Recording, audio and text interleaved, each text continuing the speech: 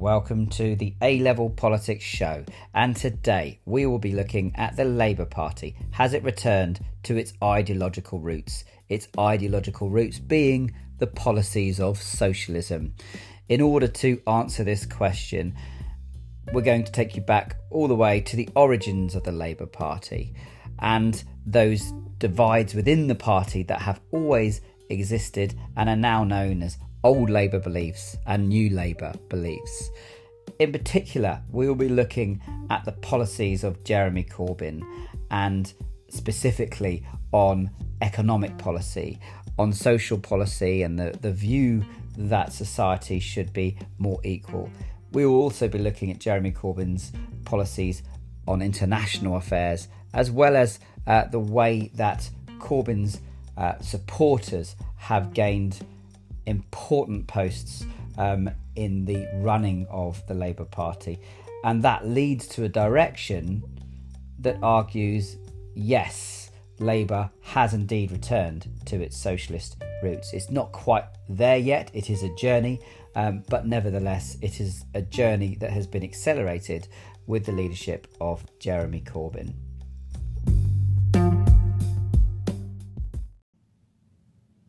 Now, the Labour Party has always been considered a socialist party, a party that came from the trade unions. Protecting workers was in its DNA, and it believed in achieving equality between the rich and the poor. The government, it argued, should play a key role in running the economy. It believed that privately run businesses should not be run to profit the owners, but that the proceeds should be shared amongst the workers. When the Labour Party was created, even from its very inception, there was a socialist wing of the party and a more moderate wing. And we see this with the introduction of the National Health Service in the 1940s when the Labour Party became a majority government.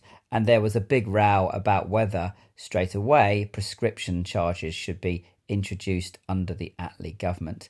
This led to the resignation of left-wing Aneurin Bevan, the man who created the NHS. He was at loggerheads with the more moderate members of the cabinet who believed that prescription charges were the way to make the NHS viable. So the moderate wing has always been more comfortable with individuals and businesses accumulating wealth with lower taxes and with a mix of private and public provision of services.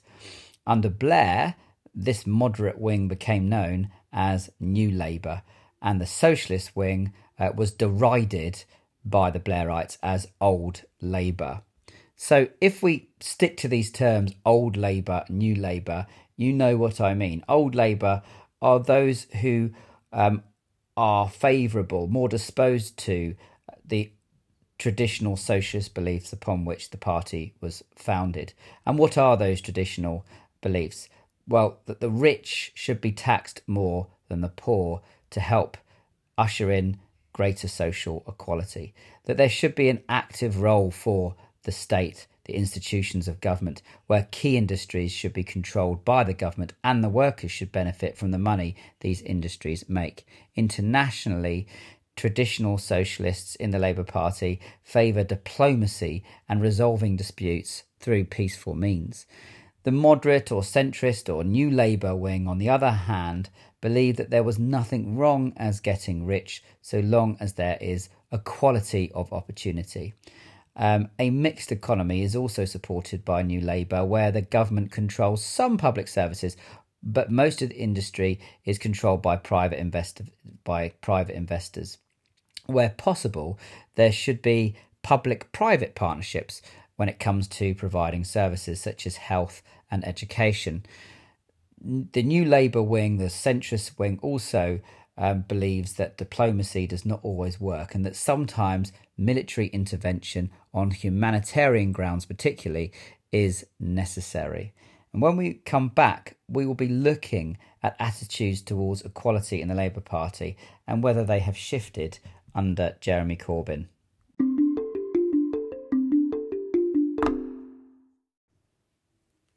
Now, the gap between the poorest and the wealthiest actually grew under Gordon Brown and Tony Blair. Brown had to fight rebellions in his own party over abolishing the 10p rate of tax, which resulted in low-income workers paying more tax. Now, this was a policy that Labour initially introduced, but by scrapping it, that fits in with the new Labour belief that there is nothing wrong with getting rich so long as there is equality of opportunity. So bear with me in a minute. What we're trying to say is that the Labour Party were not going to favour necessarily the poorest income brackets. They were going to focus perhaps more on those higher up the chain. However, Labour's recent policies fit in with the socialist belief in equality and that the rich should be taxed the most and the poor should be taxed the least. Labour introduced the minimum wage to boost the wages of the working poor. Labour supports and still does introducing a 45p top rate for those earning over £80,000 per year. Shadow Chancellor John McDonnell has proposed a universal basic income for all UK citizens.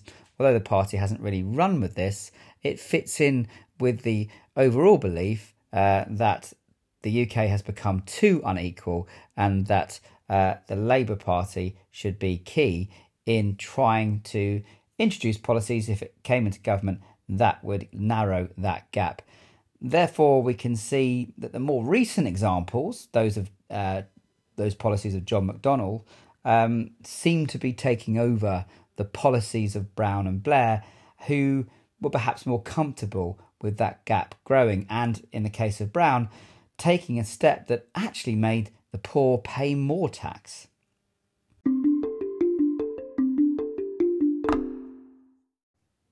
When it comes to the economy, Labour, when in government between 1997 and 2010, did very little to reverse Thatcher's privatisation schemes.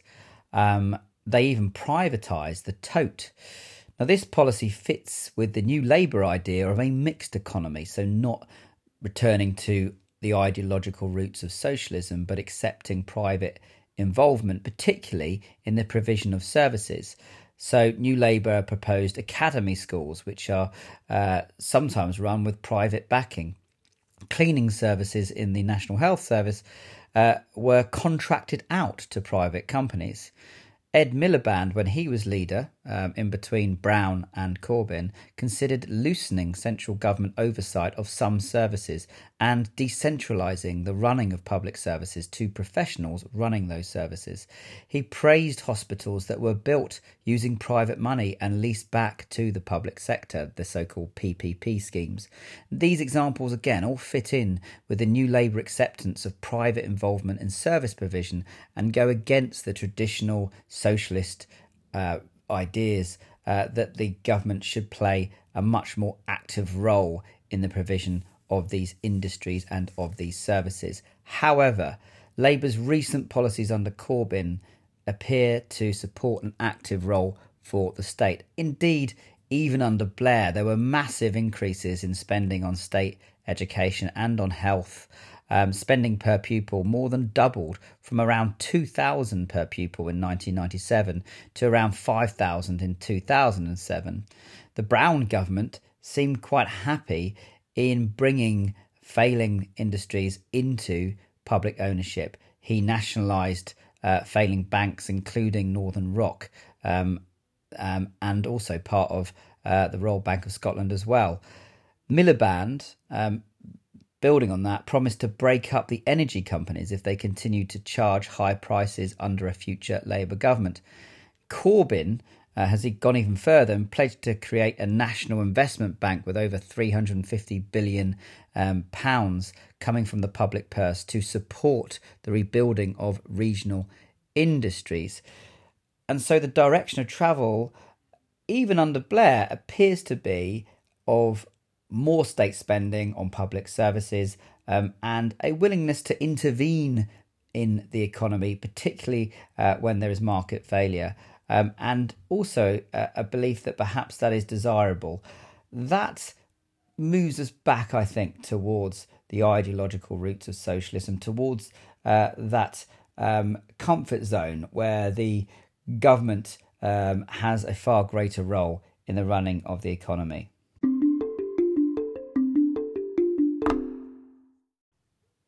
Now, when it comes to international affairs, Labour favoured the war in Iraq despite the objections of the international community. Miliband supported tough action against ISIS in Syria. Hilary Benn, Labour's former shadow foreign secretary, voted in favour of action in Syria in 2015, demonstrating that a large part of the Parliamentary Labour Party remains some distance away from the old Labour traditional ideological socialist roots. Why? Because these examples I've just given show that regardless of who is leader, the new Labour view that humanitarian intervention is sometimes necessary with or without international support remains an influential one. Many Labour MPs accept that diplomacy does not always work, and that perhaps goes against the principle of really focusing on diplomacy, really focusing on internationalism, working peacefully with other countries to bring about a peaceful end to disputes. Indeed, Labour's recent policies, however, fit with the socialist ideas of internationalism. Brown championed the cause of eradicating poverty in the developing world. He visited the United States and campaigned for more money to fight malaria. He also supported the Make Poverty History movement and placed great emphasis on the G20 group of countries to lead the way in tackling the world's problems. Miliband urged his party to vote against military action in Syria in 2013 and called for greater UN engagement. And Corbyn similarly voted against action in Syria and personally believes in unilateral disarmament. Now, while that last policy, getting rid of nuclear weapons, didn't find its way into the Labour Party manifesto, the fact is that Corbyn is really the poster child of the anti-war movement. He was one of the prominent anti-Iraq war campaigners, and now he's leader of the Labour Party. I think that demonstrates that the Labour Party is more in favour of diplomacy, less in favour of military action, particularly against military action without UN approval. And that is something that traditional socialists would be in favour of. They would favour the United Nations and countries coming together in a brotherhood to look after other countries and to really go against the idea of military action unless it is absolutely necessary. And I think that traditional socialists would look at Iraq and say that that goes against the socialist principles of internationalism and diplomacy. Corbyn was at the forefront of opposing that war. And therefore, I think we have to say, particularly when it comes to international affairs, the Labour Party has shifted quite a lot from the days of Tony Blair.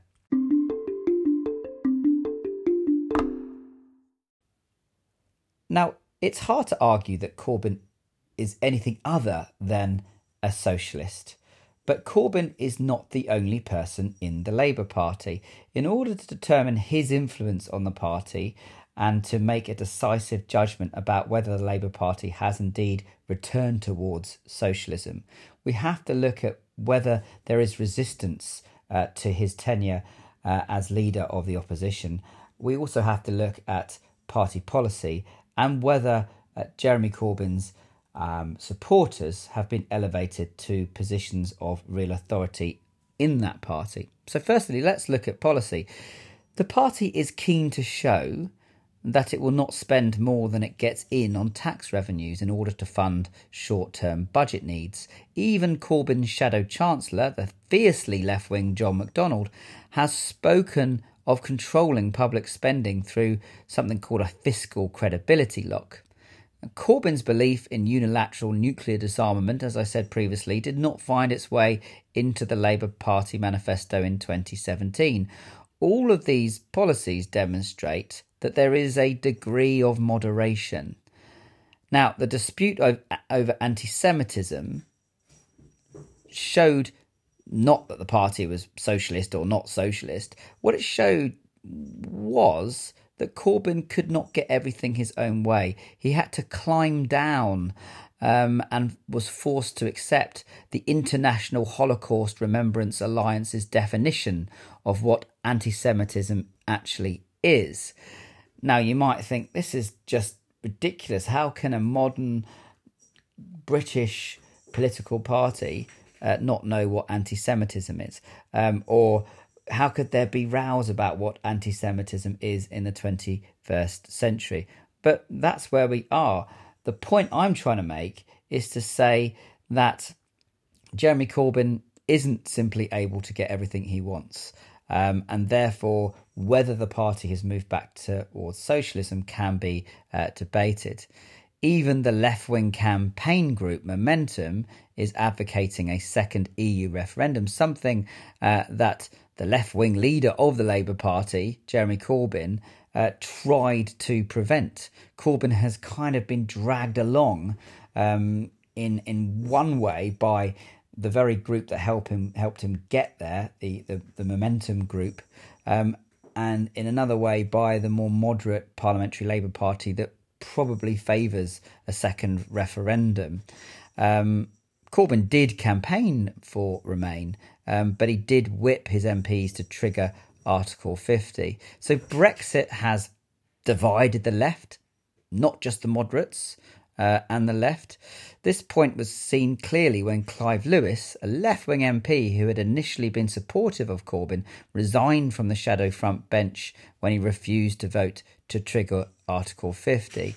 And this is perhaps one area where the membership of the Labour Party, that is often fiercely left-wing and loyal to Jeremy Corbyn, and the PLP, that centrist group of MPs, seem more unified with each other than they do with the left-wing Jeremy Corbyn. Again, what am I trying to say here? I'm trying to say that there's pockets of resistance to Jeremy Corbyn and he can't get everything his own way. So therefore, his ability to steer the Labour Party towards socialism will meet a few rocks along the way. However, and this is really important, there is no doubt that Jeremy Corbyn, as a socialist, is attempting to steer the Labour Party back towards a more left-wing position and is having far more success than the failures. He is against many of the austerity measures imposed by the Tories, specifically cuts to tax credits. He was against action in Syria. He favours unilateral disarmament. Personal choice, yes, but still that has huge influence then on what the party will do when in power, when dealing with issues like that, if it wins an election. He accepts the need to borrow to invest in long-term projects, again, using the assets of the state to change society. He also accepts the result of the EU referendum to leave the EU, which many centre-left politicians, including Tony Blair, do not. So actually accepting EU withdrawal arguably is a left-wing position in itself. Many of the grassroots activists support his policies, hence why thousands rejoined the party when he was elected as leader. And the creation of the moderate independent group, or TIG, or Change UK of MPs, formed initially by 7 breakaway centrist Labour politicians and joined subsequently by more Labour MPs, actually means that there are fewer influential moderates that remain. Chuck Ramuna, for example, was seen as a moderate anti-Corbyn MP, but now he's not part of the Labour Party caucus in Parliament anymore. And so therefore you can argue that what is left is a more left-wing party.